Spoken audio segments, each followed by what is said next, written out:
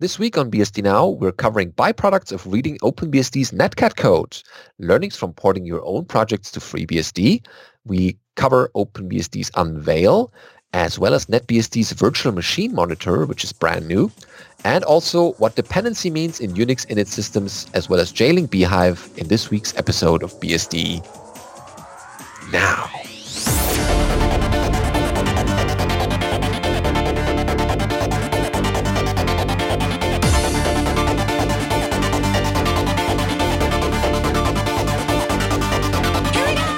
BSD Now, episode 272, Detained bhyve, recorded on the 14th of November 2018.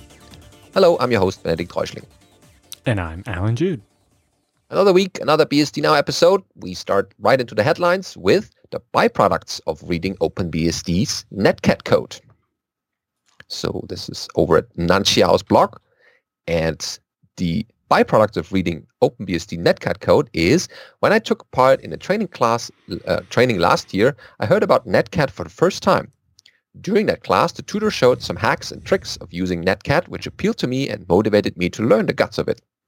Fortunately, in the past 2 months, I was not so busy, so I can spend my spare time to dive into OpenBSD's Netcat source code and got abundant byproducts during this process. First, brush up socket programming. I wrote my first network application just more than 10 years ago. I always think the socket APIs are marvelous.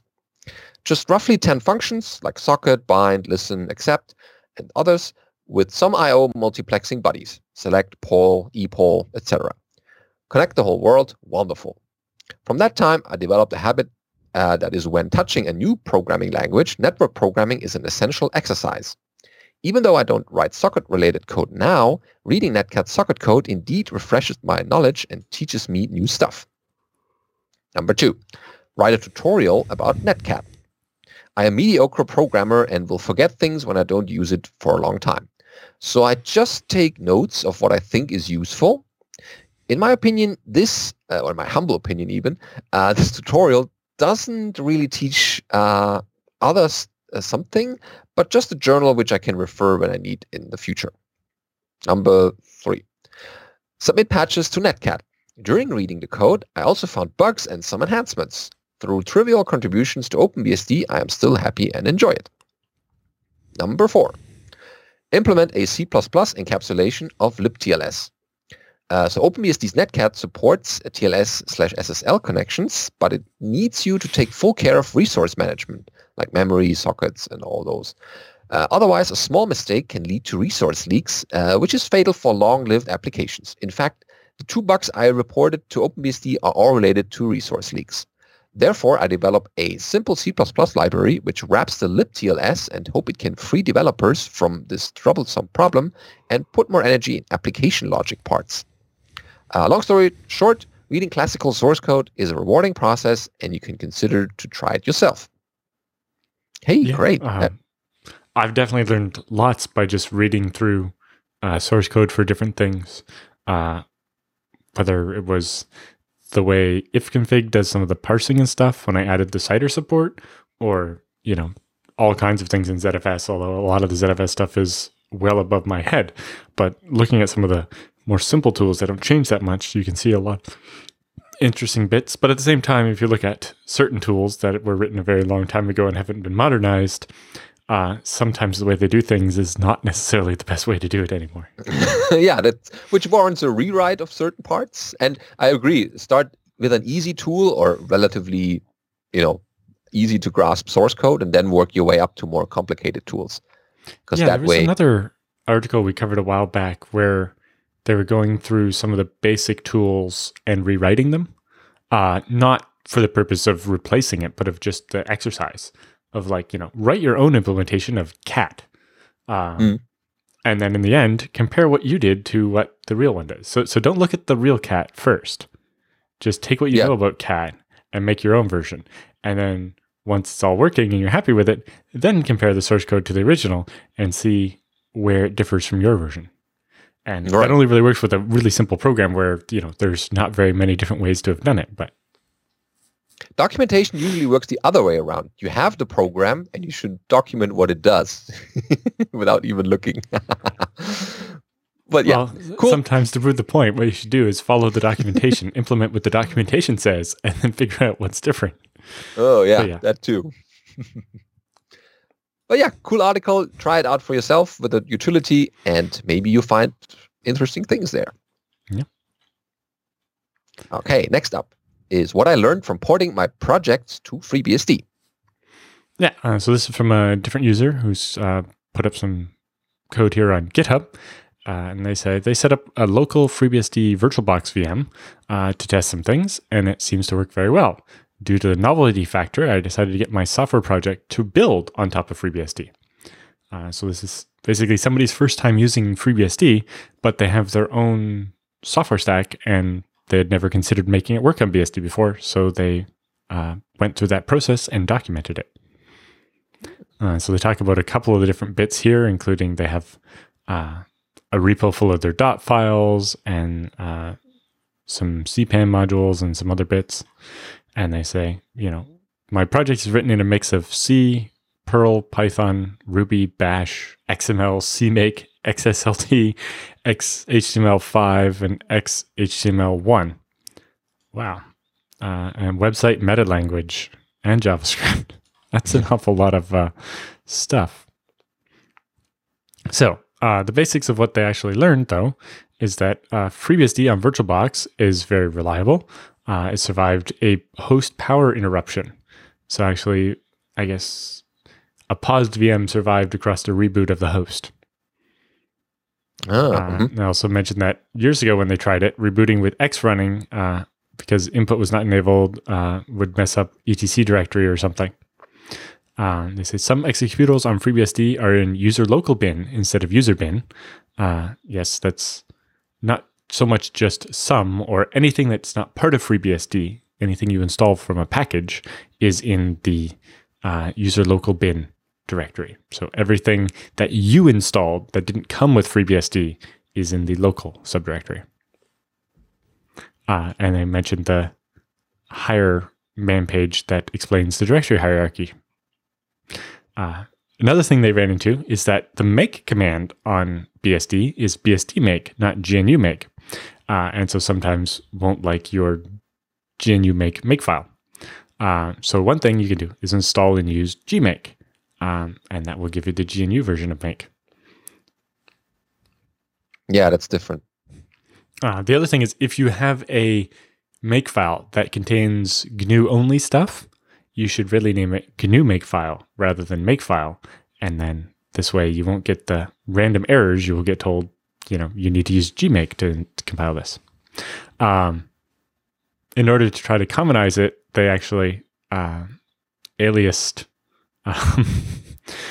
the gmake command on their Linux machine so that they will be able to call gmake every time, and either that's make on Linux or gmake on FreeBSD. They also found out that M4 on FreeBSD is not compatible with the GNU M4. So they added this commit to first check if there's a gm4 command, and if there is, use that, and if not, fall back to the local M4. Okay. They also say some CPAN modules fail to install using the local lib directory. No idea why, but they just installed the FreeBSD package instead of using the CPAN module. And again, the DocBooks XLS files are under user local share SGML instead of user share SGML. And apparently FreeBSD's grep does not have the -P flag, because -P is not part of POSIX grep. Okay, so that's a GNU extension. Yeah. They also found that FreeBSD does not have the nproc command to tell you how many processors you have. We might maybe just add a simple tool that does that just reads the hw.n CPU or whatever it is to tell you how many CPUs you have. It might be worth doing that. That should be an easy program, referring to the previous headline. Right, like it's literally read a sysctl and print out the value. With some error checking around, and then that's all. it would be a really good beginner program. Submit patches. Yeah, and I've also sometimes wondered for something like LSBLK for listing block devices. It might make more sense to just make a package of these little helpers and be like, Linux helper programs or something. Yeah, for people migrating. Yeah, because or porting. There's not necessarily a great way to get a list of all the block devices in FreeBSD. Because you've used like cam control dev list that assumes some things like certain NVMe devices don't show up there, certain special RAID devices don't show up there. The but the CD drives show there. Kern.disks shows a bunch of things, but it just gives you the device name. It doesn't tell you anything about it, and so on. And it might be nice to have a tool. I might even name that something different and more FreeBSD specific, but like disk stat or something. Disk list. Something like that. LS disks. Anyway, getting back to the start. So they made a little wrapper script for nproc that uses this CTL and figures out how many cores you have. Things that they didn't get working were the Valgrind tests still fail, possibly due to a bug, and the spell checking test fails because apparently Hunspell has system-dependent dictionaries, and so it's not matching what the test was written to expect.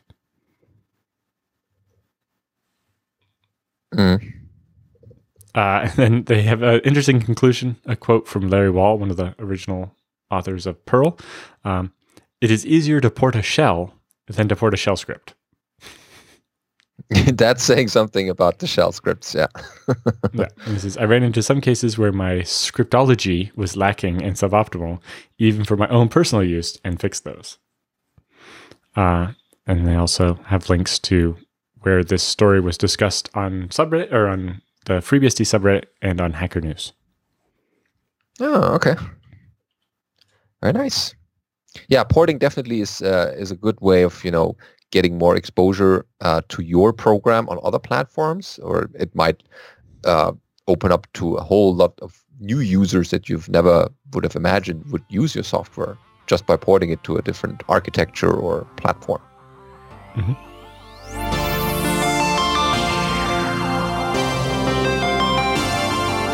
So, time for news roundup. This week we have OpenBSD's Unveil for you. And one of the key aspects of hardening the user space side of an operating system is to provide mechanisms for restricting which parts of the file system hierarchy a given process can access. And Linux has a number of mechanisms of varying capability and complexity for this purpose, but other kernels have taken a different approach. Over the last few months, OpenBSD has inaugurated a new system call named Unveil for this type of hardening that differs significantly from the mechanisms found in Linux. The value of restricting access to the file system from a security point of view is fairly obvious. A compromised process cannot exfiltrate data that it cannot read, and it cannot corrupt files that it cannot write. Preventing unwanted access is, of course, the purpose of the permissions bit user attached to every file. But permissions fall short in an important way. Just because a particular user has access to a given file doesn't necessarily imply that every program run by that user should also have access to that file. Yeah, you have to take the case of a web browser into consideration nowadays, right? Yeah, that can do a lot more stuff than just display websites. There is no reason why, for example, your PDF viewer should be able to read your SSH keys, for example. Relying on just that permission bits makes it easy for a compromised process to access files that have nothing to do with that process's actual job. In a Linux system, there are many ways of trying to restrict that access. That is one of the purposes behind the Linux Security Module, or LSM, in their architecture, for example. The SELinux LSM uses a complex matrix of labels and roles to make access control decisions. The AppArmor LSM instead uses a relatively simple table of permissible path names associated with each application. That approach was highly controversial when AppArmor was first merged and is still looked down upon by some security developers.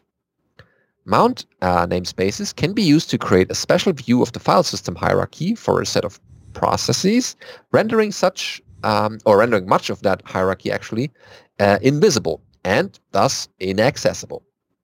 The seccomp mechanism can be used to make decisions on attempts to process to access files. But that approach is complex and error-prone. Yet another approach can be seen in the Qubes OS distribution, which runs applications in virtual machines to strictly control what they can access.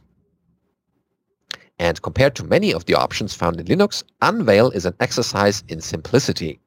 The system call, introduced in July, has this prototype. So it returns an integer, it's called Unveil, and it has two parameters.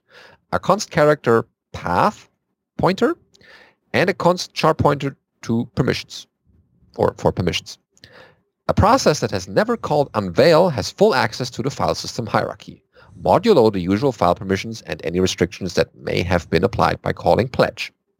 Calling Unveil for the first time will drop a veil. Oh, that's where it's coming from? Okay. Will drop a veil across the entire file system, rendering the whole thing invisible to the process, with one exception. The file or directory hierarchy starting at that path will be accessible with the given permissions.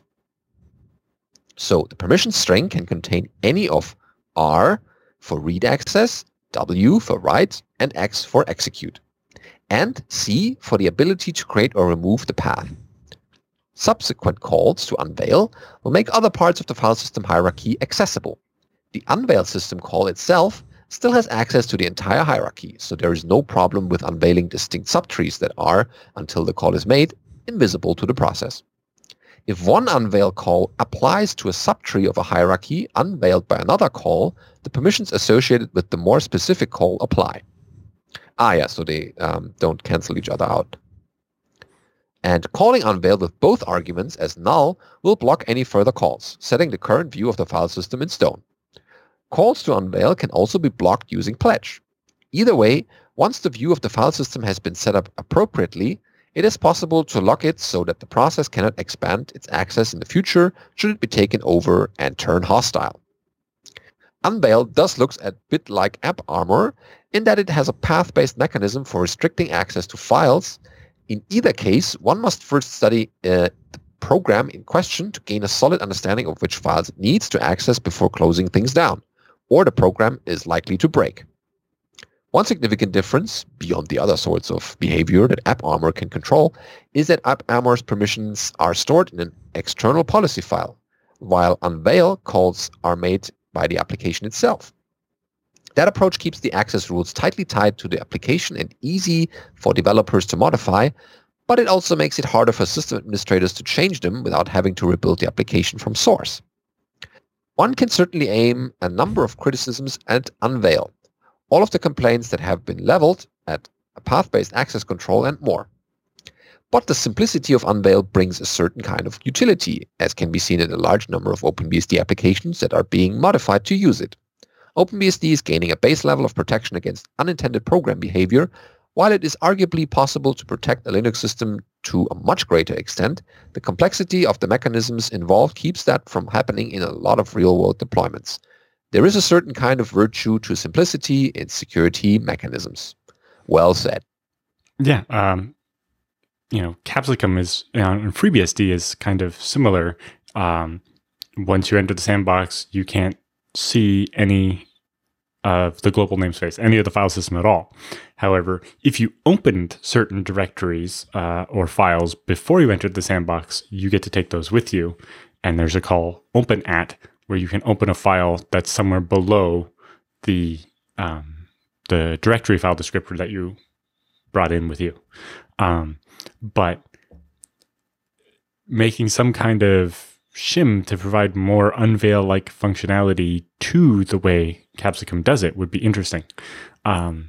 Basically, where you do this open call and basically you use something like Unveil to give Capsicum a list of paths that you want the application to have access to, and then some kind of wrapper so that when it tries to open a file, we compare it against those paths and basically do what the Unveil system call is doing, but doing that maybe in the Capsicum helper instead. Like a whitelist for file systems. Or that's basically Unveil is building that whitelist, but it's building it, I think, in the kernel as part of the process, whereas this helper thing, I think, would stay in user space and would just be converting your attempt to open a file in one of these allowed paths to turning it into a relative open based on the directory descriptors you've already opened. Yeah.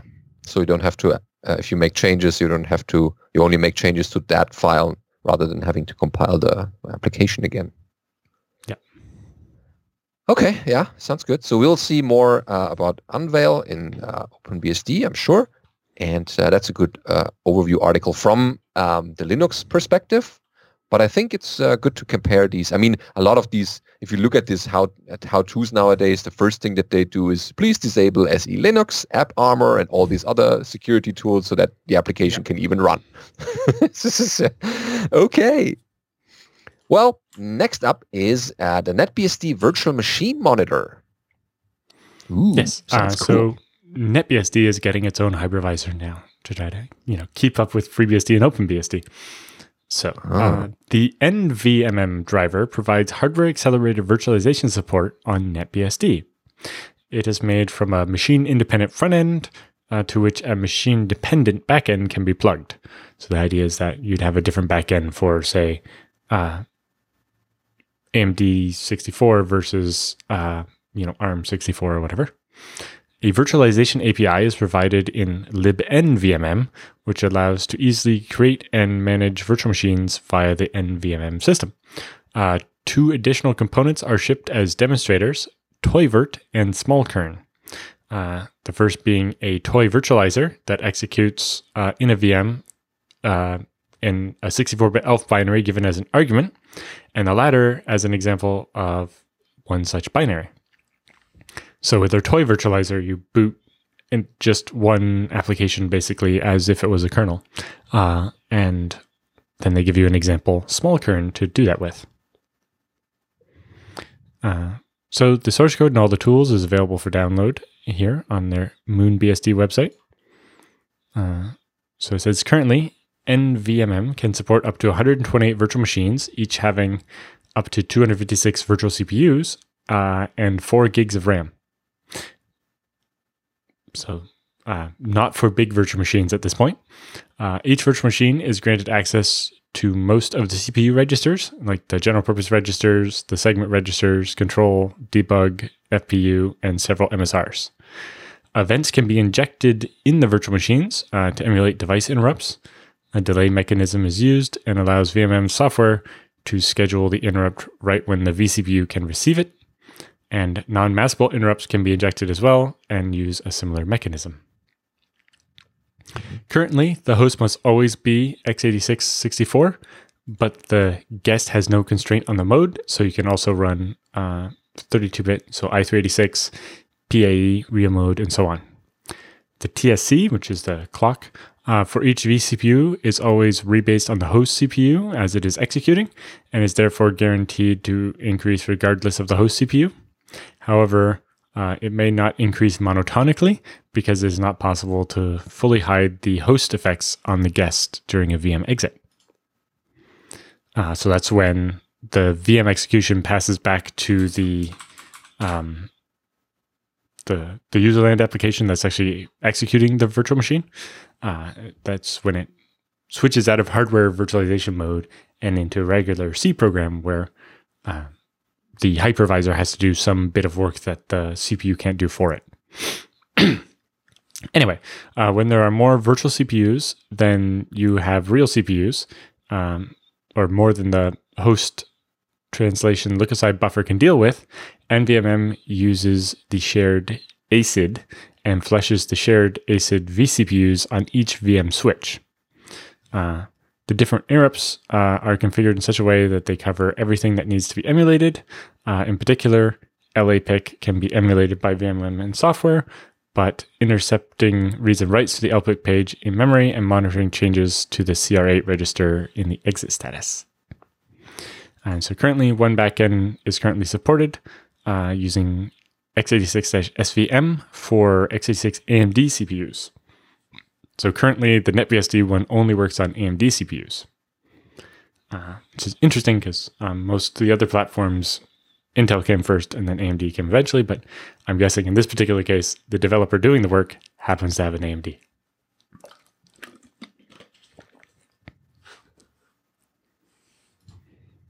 Okay, next story. What dependency actually means in Unix, as far as the init system is concerned, is technically unspecified. Oh, what does that mean?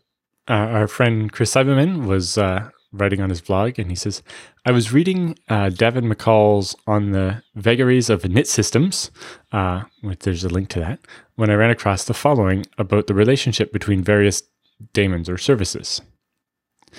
I do not see any compelling reason for having ordering relationships without actual dependency, as both Nosh and systemd provide for it. In comparison, dinits dependencies also imply an ordering, which obviates the need to list dependencies twice in the service description.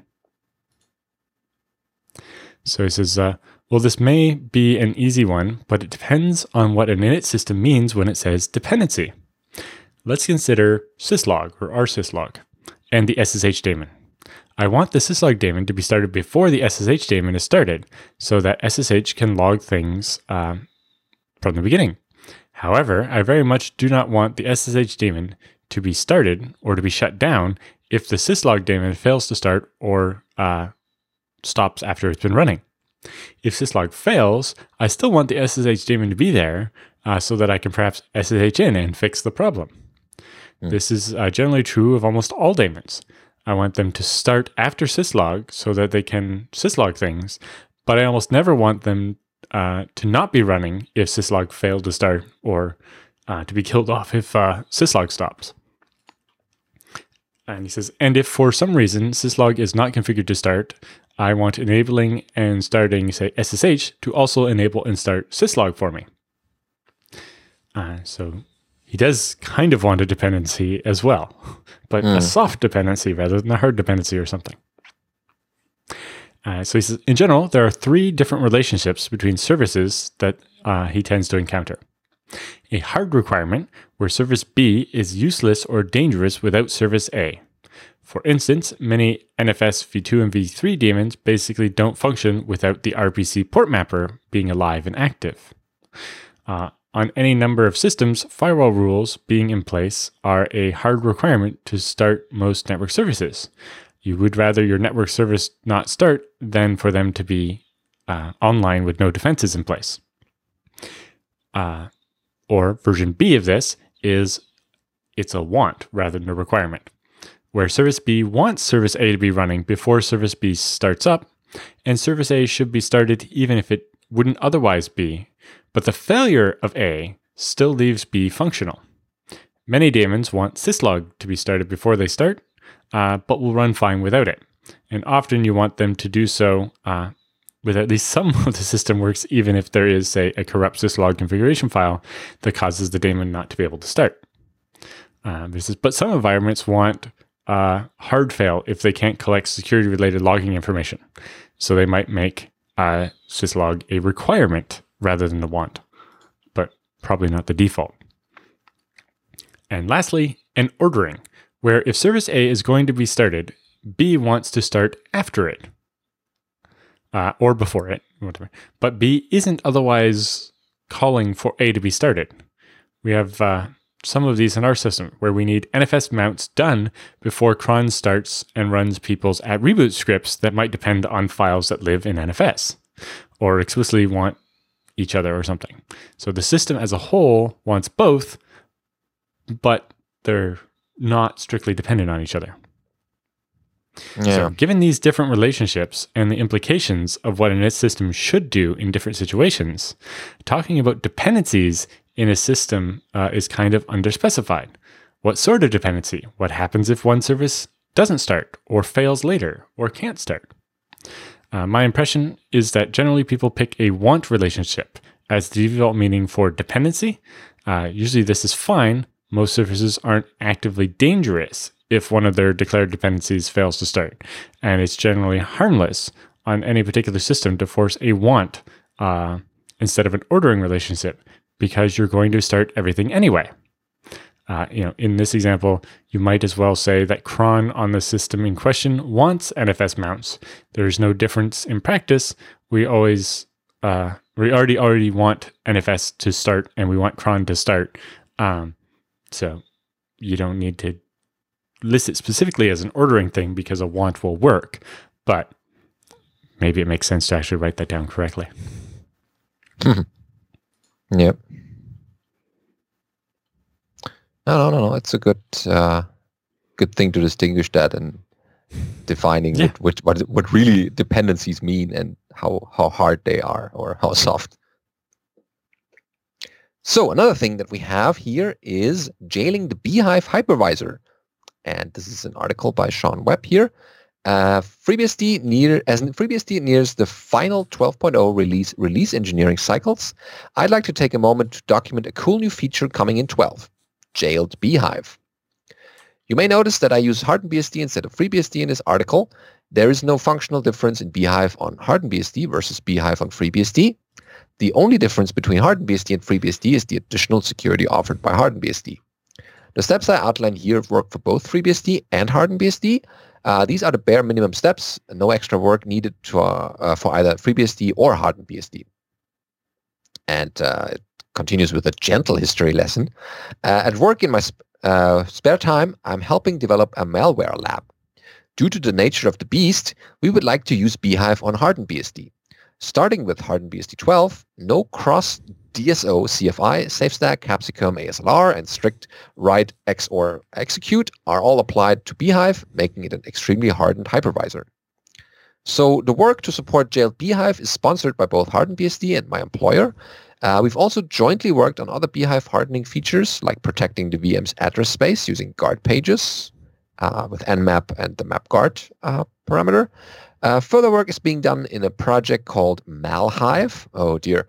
Only those modifications to Beehive/Malhive that make sense to upstream will be upstreamed. So here's the initial setup. We will not go through the process of creating the jail's file system. That process is documented in the FreeBSD handbook. And for UEFI guests, you will need to install the UEFI-EDK2-Beehive package inside the jail.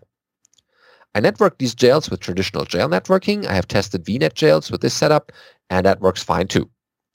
However, there's no real need to hook the jail up to any network so long as that Beehive can access the tap device. In some cases, the VM might not need networking, in which case you can just use a network-less VM in a network-less jail. By default, access to the kernel side of Beehive is disabled within the jail, and we need to set allow.vmm in our jail.conf entry for the Beehive jail. We will use the following in our jail, so we will need to set up DevFS rules for them, a ZFS volume, a null modem device NMDM, UEFI GOP, no DevFS rule, but IP assigned to the jail, and a tap device. So here goes the description. So basically, inside the jail, you're going to set it up so that they have access to the Beehive stuff so they can create the VM, a tap device so that they have something for the VM to talk on the network with, the null modem device so you can access the serial console, a zvol so that they have some storage to have access to, and then lastly, an IP address so that when you're listening on VNC, you have an IP address to listen on. Yeah, that's pretty straightforward. And so in conclusion, the Beehive hypervisor works great within a jail. When combined with HardenedBSD, Beehive is extremely hardened. PAX ASLR is fully applied due to compilation of a position-independent executable, and that's a HardenedBSD enhancement. The PAX noexec is fully applied with a strict write or XOR execute, which is also a HardenedBSD enhancement. All of the next ones are too. Non-cross DSO CFI is fully applied. Full rel-row plus bind_now is fully applied. SafeStack is applied to the application. It's jailed, of course, that is a FreeBSD feature. Yeah, pretty much since forever. And virtual memory protected with guard pages as well as Capsicum is fully applied. Bad guys are going to have a hard time breaking out of the userland components of bhyve on hardened BSD. But yeah, with the jail, guard pages, and Capsicum available on vanilla FreeBSD, they're already going to be stuck in a jail in a process that can't read any files. Yeah, that's already something. Yep. So there's not much of a VM escape left at that point. Yeah, definitely something to look forward to in 12, if not just other features. Okay.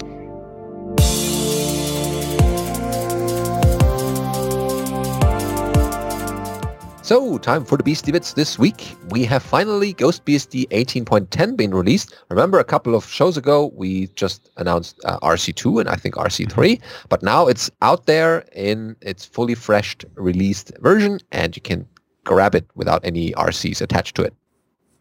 Yep. So now GhostBSD is based on TrueOS instead of vanilla FreeBSD. It uses OpenRC, LibreSSL, and a bunch of things like that. The GhostBSD system can now be upgraded using TrueOS-based packages, removed Grub in favor of the FreeBSD hybrid loader. Network Manager now supports managing multiple network card connections. They removed UnionFS from the live session so it doesn't crash all the time. They've made a number of other changes to the live system, fixed many issues. GhostBSD now can boot directly into a mate session, and it supports ZFS boot environments by default. It does note that the vanilla FreeBSD ports and packages trees are incompatible with GhostBSD, the new version, so you want to use the TrueOS versions. And they've added the DRM Next Kmod so that the latest AMD and Intel graphics drivers are available. And they've added the libva Intel driver and libva VDPAU drivers to support accelerated video playback on some Intel cards, and the NVIDIA driver has been updated. Ah, nice. Nice. Yeah, it would be cool if... Big thanks to IX Systems, TrueOS, and the number of people he's been working with to get this done. Yeah, download it, try it out, see if it works for you, how you like it, and well, let us know, or let, of course, them know, because they deserve all the credit. Speaking of that, more the next news. one is Project Trident, the successor to TrueOS, as a desktop OS, basically, has release candidate 3 now available, which is actually based on FreeBSD 13. The default bootloader is now the FreeBSD Lua-powered bootloader. So there's fixes many issues and makes it easier to script and so on. The name prefix on the base packages has been changed from FreeBSD- to just OS- so that you can, mostly I think because they're doing the same thing on TrueOS, GhostBSD, Trident, etc., it makes sense to just have one prefix. The packages are aligned with the TrueOS ports tree as of November 3rd, and the number of default system configuration settings are no longer getting set up properly with the new base of TrueOS. These are mentioned in the errata section on the download page, and you might need to fix those, but they're expected they will be fixed in RC4. Mm-hmm. All right. So if you're interested in Trident, check it out. Yep, certainly. And our next item is also good news. The OpenBSD Foundation receives the first silver contribution from a single individual, and not just some random guy, but, drum roll, John Carmack. Well, if you remember, over the summer, we covered an article of his where he went off to a cabin with only a laptop and OpenBSD and wanted to write some, I think it was machine learning code or something. Just, he wanted to write some code and found that OpenBSD was a nice development environment for that because it provided a nice set of constraints to keep them from going off topic too much. Sure. And yeah, this made him like the system apparently. Otherwise, he probably wouldn't have donated. So thanks for that generosity in the OpenBSD's coffers. Yeah, great. So next up, we have an interesting one. So this one's taking the Gorse tool, which we've talked about a little bit before, but is actually meant for looking at commit logs in Git or SVN or whatever. And we've used that before to visualize the FreeBSD source tree. But in this particular case, they're hooking it up to the pflog device and actually showing what's going on in your firewall in a moving graphical interface. Oh yeah, so you can see this the post traffic. demonstrates how to use Gorse to visualize PF firewall logs. So having organized captured the flag competitions in the past, we looked into ways of providing the bystanding audience some visual something to look at and informational stream regarding the competition progress and player activity. Back when we were preparing the ATHCon CTF, we came across the cool way to visualize our CVS history using Gorse. Poking around in Gorse, we realized it supports a custom log format as input, and then it hit us. We could transform network activity data into pipe delimited format to create an impressive visualization of real-time activity on the wire. So today, this technique is impressively useful to monitor packets that are being logged by their PF. So in the firewall rules, they just add a block log line that will basically block every packet and log it. Note that when logging match or pass rules, only the initial packet in each connection is logged unless log all is written or no state is specified. Otherwise, packets that match a state rule don't get logged. The standard way to monitor these packets is running something like TCP dump against the pflogd device, or directly accessing the pflog device as well. So they show either you can look at the pflog file or actually connect to the pflog interface. Very cool. And so then they show what it looks like, and it looks like a cross between a disco ball and a snowflake, actually. Yeah, there's a lot of things happening there. Yep. So they have timestamp, username, type, the file, and the color. And they wrote a little awk script that converts the TCP dump output into that Gorse version. And when they put it together, you can see what people are doing. So this is the simplest visual you can get from pflog activity, creating a new branch hierarchy of attacked host and port on each host. This is by no means complete, but leaves a lot of options to customize. And then you can keep tweaking it. And they did some other stuff, and they're getting a list of the people over at the side here. And then you can see the host clusters and the IP addresses and so on, and port numbers. And so they actually have a little video here. And you can see this demonstrates what it looks like when doing an Nmap port scan about halfway into the video here.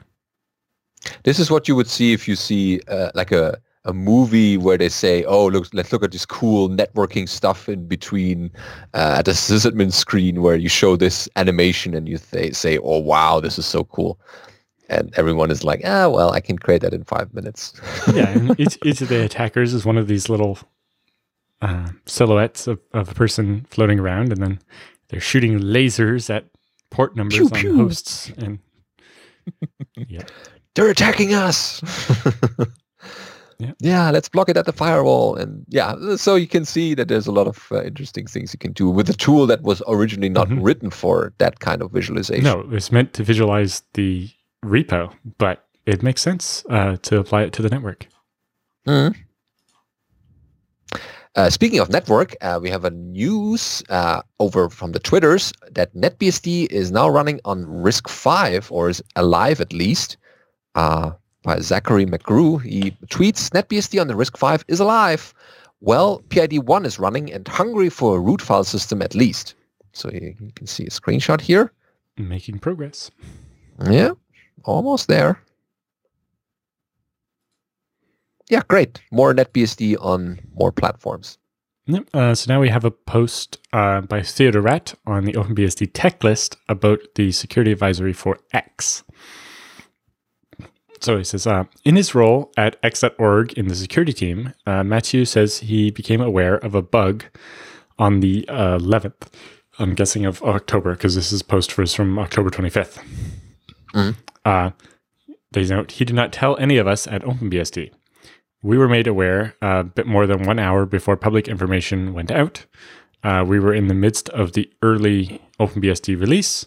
If we had known, the OpenBSD 6.4 release could have been held back a week or two until, say, today, and it could have been easy, or even easier. We could have made the late decision to disable legacy drivers and lose the setuid bit, which will probably happen in a commit later today. But we were not made aware. Therefore, OpenBSD 6.4 is affected by this vulnerability. As yet, we don't have an answer about why our X maintainer or the X security team and the rest of the team provided information to other projects, some who don't even ship with this X server, but chose not to give us a heads up, which could have saved all the new 6.4 users from a lot of grief. I don't understand how it's happened. From my point of view, we all share a goal of getting fixes and preventative methods out to the community as fast as possible. Here, an artificial delay was created, which left a trivial vulnerability known to the upstream on everyone's machine in an operating system with a well-known and published release cycle. I feel an abdication of the duty of care occurred here. It is the first localhost root hole in quite a long time. Yeah. And there don't appear to be any replies to this thread, which seems unusual for the OpenBSD mailing list. Yeah. But it wasn't just an announcement. It's definitely discuss-worthy. Yep. Okay. Next up is announcing the Package Source 2018 Q3 release. So this is from October already, but still fresh. A bit behind on that one, sorry. The Package Source developers are proud to announce the 60th quarterly release of Package Source, the cross-platform packaging system. Package Source is available with more than 22,000 packages running on 23 separate platforms. And of course, you can find more information at www.packagesource.org. So in total, 161 packages were added, 25 packages removed, and 1,321 packages updated to 996 unique packages. Those were processed since the Package Source 2018 Q2 release. So a lot new versions, Asterisk, Bind, Clang, Firefox newest version as of this writing, GCC, Go, Lua, MySQL, Nextcloud. So there's something for everyone. PHP, of course. The big change is that Go packages are now versioned, similar to how FreeBSD has done it in the past. Instead of lang/go, you have lang/go 19, 110, and 111 to cover 1.9, 1.10, and 1.11. Depending on the OS, an appropriate version is chosen as the default, and they can be installed simultaneously. So you can actually have 2 or 3 versions of Go at once if that's what you need. Oh, cool. And the message was sent by Jonathan Perkin from Joyent. So I see they are using and working with Package Source. Yes, so they needed a modern userland for SmartOS, and it made sense to use the portable one. Very nice. So grab that. And we have an article about NAT performance on Edge Router X and Lite with EdgeOS, OpenBSD, and OpenWRT. So, yeah. It looks to be pretty much everything you need to do it, and they wanted to compare some stuff. So the way they did their test was running iPerf on their MacBook Pro, feeding that through their Juniper EX2200C through the device under test to an iPerf server running in a Debian VM. I'd caution against running network tests that involve VMs because there's all kinds of timing issues, and just virtualized network performance is often not the same as real network performance. But anyway, iPerf was used to test for 30 seconds at a time. I ran 3 tests per configuration, did some quick math. Seriously, there wasn't a lot of rigor used here, so you might want to take the results with a grain of salt. But comparing the different versions of EdgeOS that you might run on your Edge router, seeing EdgeOS 10.6 with hardware acceleration. Pretty much maxes out the network interface. But if you disable the hardware acceleration, you lose about 90% of the performance. Looking at EdgeOS 2, you see similar hardware accelerated performance, although maybe dipping a bit lower. But when you disable hardware acceleration, the results are even worse than before, less than half of what they were under 1.10. So that's interesting. Looking at OpenBSD, running without hardware acceleration, the results are more than double what you get on regular EdgeOS without the hardware acceleration.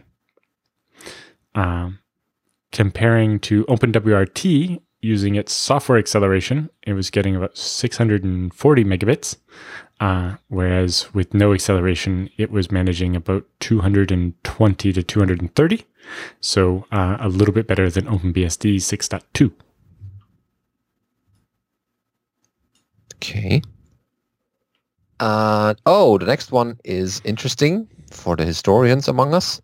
Unix, as we know it, might not have existed without Mrs. Thompson.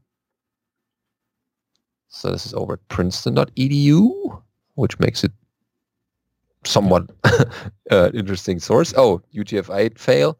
Yeah, something with the apostrophes is all wonky. Yeah, so this is an interview, basically, with her. Oh, no, with Ken Thompson. Here we go. And, okay, that's the interview here. And he mentions his wife. It's a long article. Oh, wow, it's a long interview.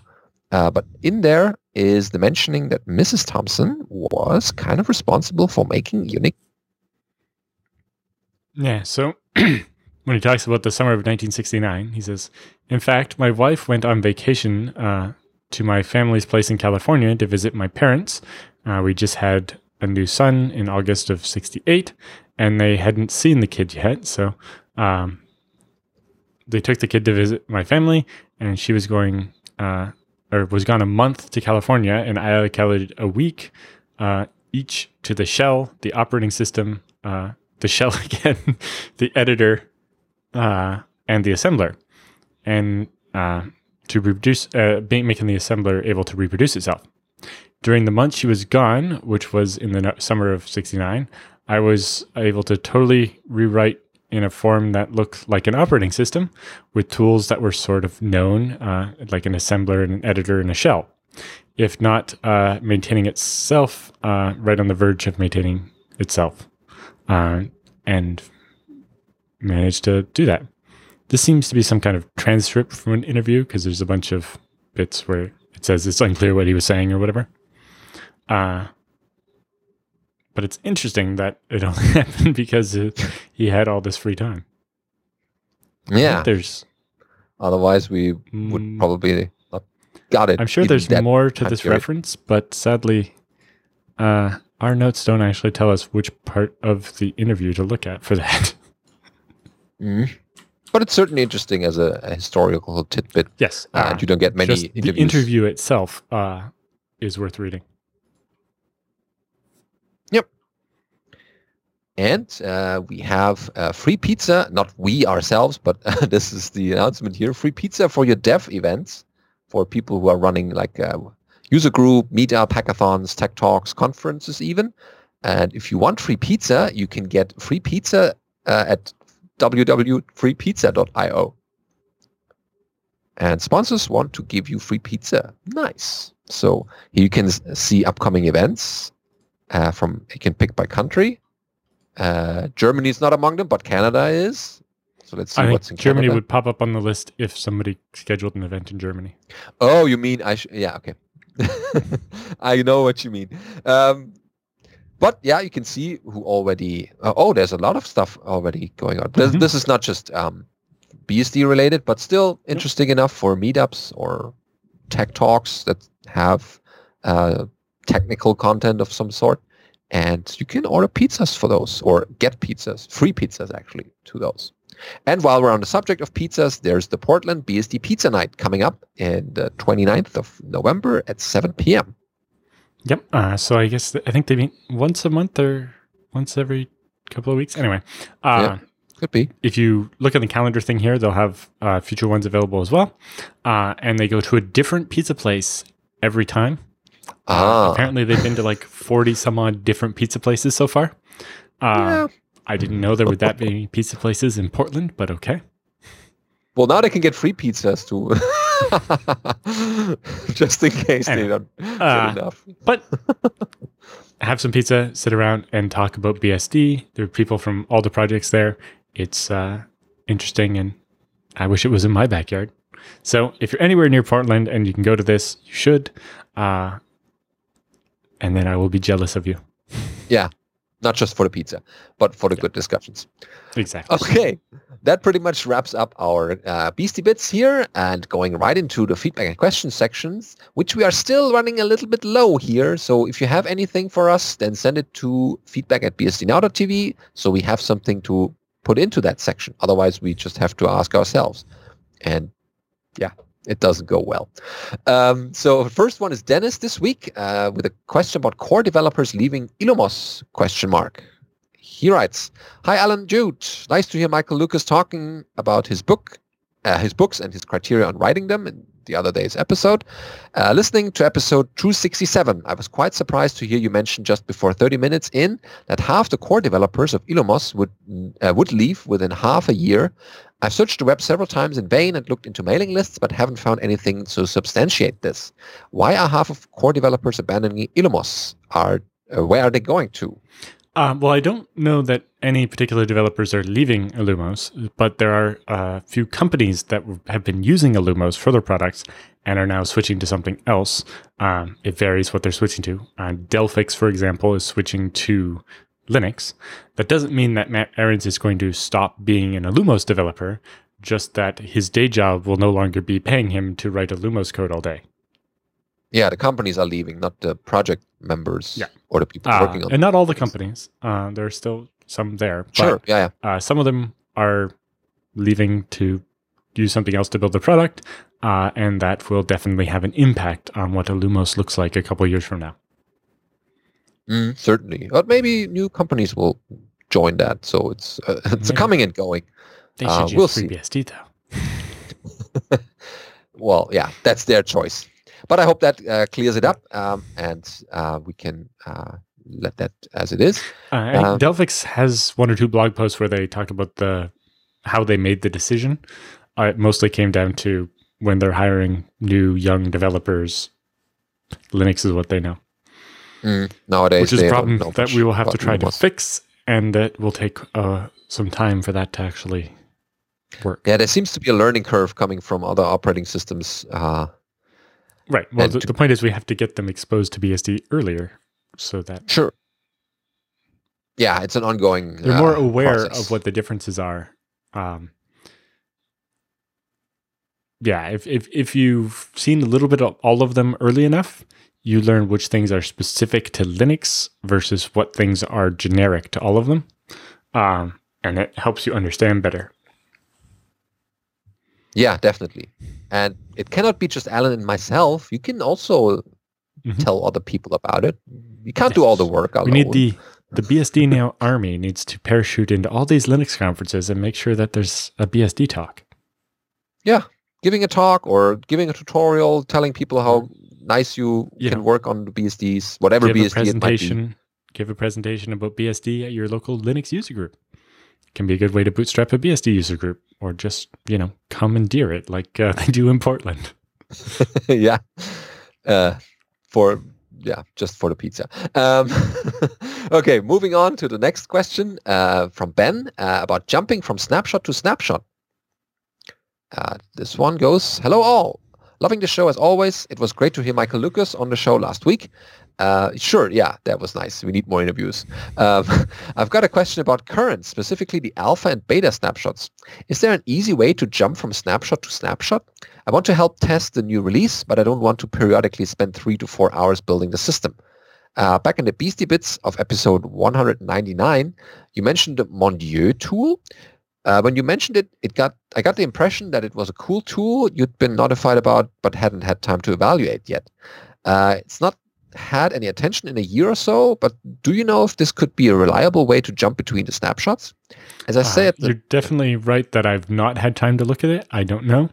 I think with the betas, but if not with the RCs, you can actually use FreeBSD update to jump to newer ones.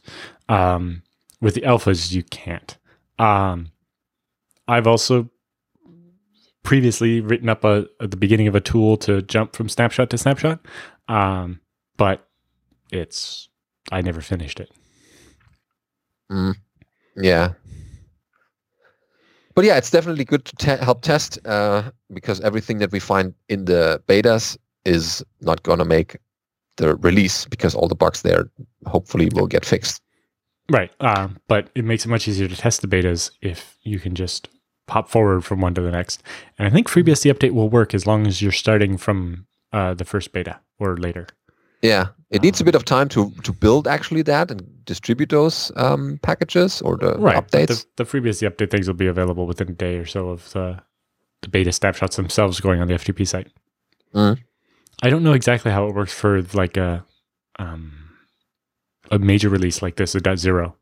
I'm pretty sure with the point releases, the betas are definitely FreeBSD updatable. Yeah, that too. I think the betas are though. Maybe someone else knows about a cool tool that does that or has written one just for that purpose. Let us know. And last in our frequent questions this week is a question about ZFS snapshots. Oh, here we go. Hi, Alan and Benedict is this one. I have a question about ZFS. At the current time, I only do snapshots of my datasets manually. Then I manually ZFS send and receive them to a backup pool. I'd like to keep all the snapshots going as far back as possible on the backup pool, since it has plenty of space. However, I'd like to thin out some of the snapshots on the source pool for space reasons. I know where this is going. I'm just wondering if there are any things I need to look out for if I do this. Suppose my data set is named My Data, and I have snapshots at January, February, March, and April on both the source and backup pool. Okay, just first thing, you might want to put the year in there, because eventually it's going to be January again. Sooner rather than later, yeah. Christmas comes often a year. But yeah, I could theoretically delete January, February, and March snapshots in the source, generate a new May snapshot, and then send an incremental update from April through May to the backup, right? Correct. You could summarize this question as, do I only need the latest 2 snapshots to be able to send an incremental update via ZFS send and receive? Yes, although I might keep one more to be more safe. The other thing is there's a trick. Before you delete the January and February and March snapshots, if you use the bookmark command to turn them into bookmarks, the starting point of a ZFS incremental replication doesn't actually have to be a snapshot. It can be just a bookmark. So bookmark is literally just the transaction number of the snapshot, but it doesn't keep the old copies of the data. So you can't roll back to a bookmark, but you can use the bookmark as the point for an incremental replication. And this way, if somehow the backup pool ever gets out of sync and is missing, doesn't have a common snapshot with the current pool, maybe you'll have a common bookmark that you can use. And you can say, send everything from January up to this point as a send stream. So yes, convert them to bookmarks before you delete them. And I would try to keep at least 2 snapshots in common between the local and the remote, and I would automate this. I do basically exactly this, but with snapshots every 15 minutes. Those are replicated, and then we only keep... the backup only keeps snapshots that exist on the primary, unless the snapshot is more than 3 months old, then it's protected, and we keep the old ones on the backup that way. So I don't keep every 15-minute snapshot on the backup, because then we just get to be tens of thousands of snapshots, and it would take forever to do ZFS list-t snapshot. But I can keep 1 snapshot a month for forever or whatever. Exactly. Yeah, and bookmarks makes it small enough and tells basically ZFS, hey, next time you start from here. And well, the bookmark is more. It's a point in time that you have as a bookmark, basically. So, I need every block that's newer than this. And any block that was changed after the date of the bookmark needs to be part of the incremental send. Yeah. But the message goes on. Here's a trickier scenario. I suppose I started with the same 4 original snapshots, but then destroyed February and March on the source data set to thin out the source pool a bit, leaving January and April. Then suppose a lightning strike took out both of the disks in my backup pool, but left my source pool undamaged. This sounds relatively specific here. Well, no, unlikely. It's very easy to get out of sync like this. Yeah. Unlikely, I know, but perhaps it was turned off at the time. So now I want to create a new backup pool on a new hardware and send it all the data that still exists on the source. Of course, I can send the entire January snapshot to the new backup, no problem. Can I still send an incremental backup of January through April successfully? Yes. You could summarize this question as, yeah. Continue. Yeah, you can do that. Yeah, will an incremental send and receive still work if you destroy some intermediate snapshots between them? Yes, because in ZFS, it only basically needs 2 transaction numbers or 2 dates. And it just says any block that's modified between this date and this date needs to be sent across. And it just goes through the pool and sends every block that's been changed in that time. Yep, that's the beauty of ZFS, making that possible without... This is why I recommended that you keep at least 2 snapshots on the source side. Because if you had only April, then you'd be, you wouldn't have as much of a backup and you wouldn't be able to roll back. And yeah. Yeah, stay on the safe side. Way, whatever happens, you'll be okay. And this would still work if your January snapshot was only a bookmark. You'd still be able to append to the January snapshot that existed if January was only a bookmark, you would only be able to send all of April. But if your backup had January but nothing else, you'd be able to incremental from January all the way to April. But yes, the important part with ZFS for incrementals is you can go from any 2 snapshots or from any bookmark to a snapshot. It doesn't matter if there are ones in the middle or not.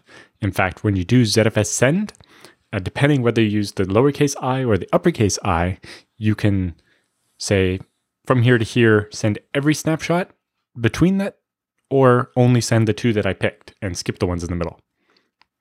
Yeah, you can read about these. Which way you like. Sure. Yeah, you can read about these snapshots and bookmarks in the second ZFS book that Alan and Michael Lucas wrote. Yep. So there's the examples in there you can understand and try them out on a test pool and see how it works if you delete stuff on the source. And yeah. But yes, biggest recommendations. I'm sure you just did it to make it simpler for the email, but when naming your snapshots, I would put year, month, day in it because otherwise... Where's my last year's January? Well, so I have this thing where I replicate my SVN tree or Git tree over to my laptop before a conference. Well, I can't just call the snapshot BSD can because there have now been 4 BSD cans for that ZFS data set. Yeah. Same thing. Every year, the same date, the same occurrence. Yeah. All right. That wraps up the feedback and questions section as well as the show. Again, if you have something for us, blog post, something interesting in the BSD world, show ideas, comments, send all of that to feedback@bsdnow.tv and we'll cover it in a future episode. Thanks for watching.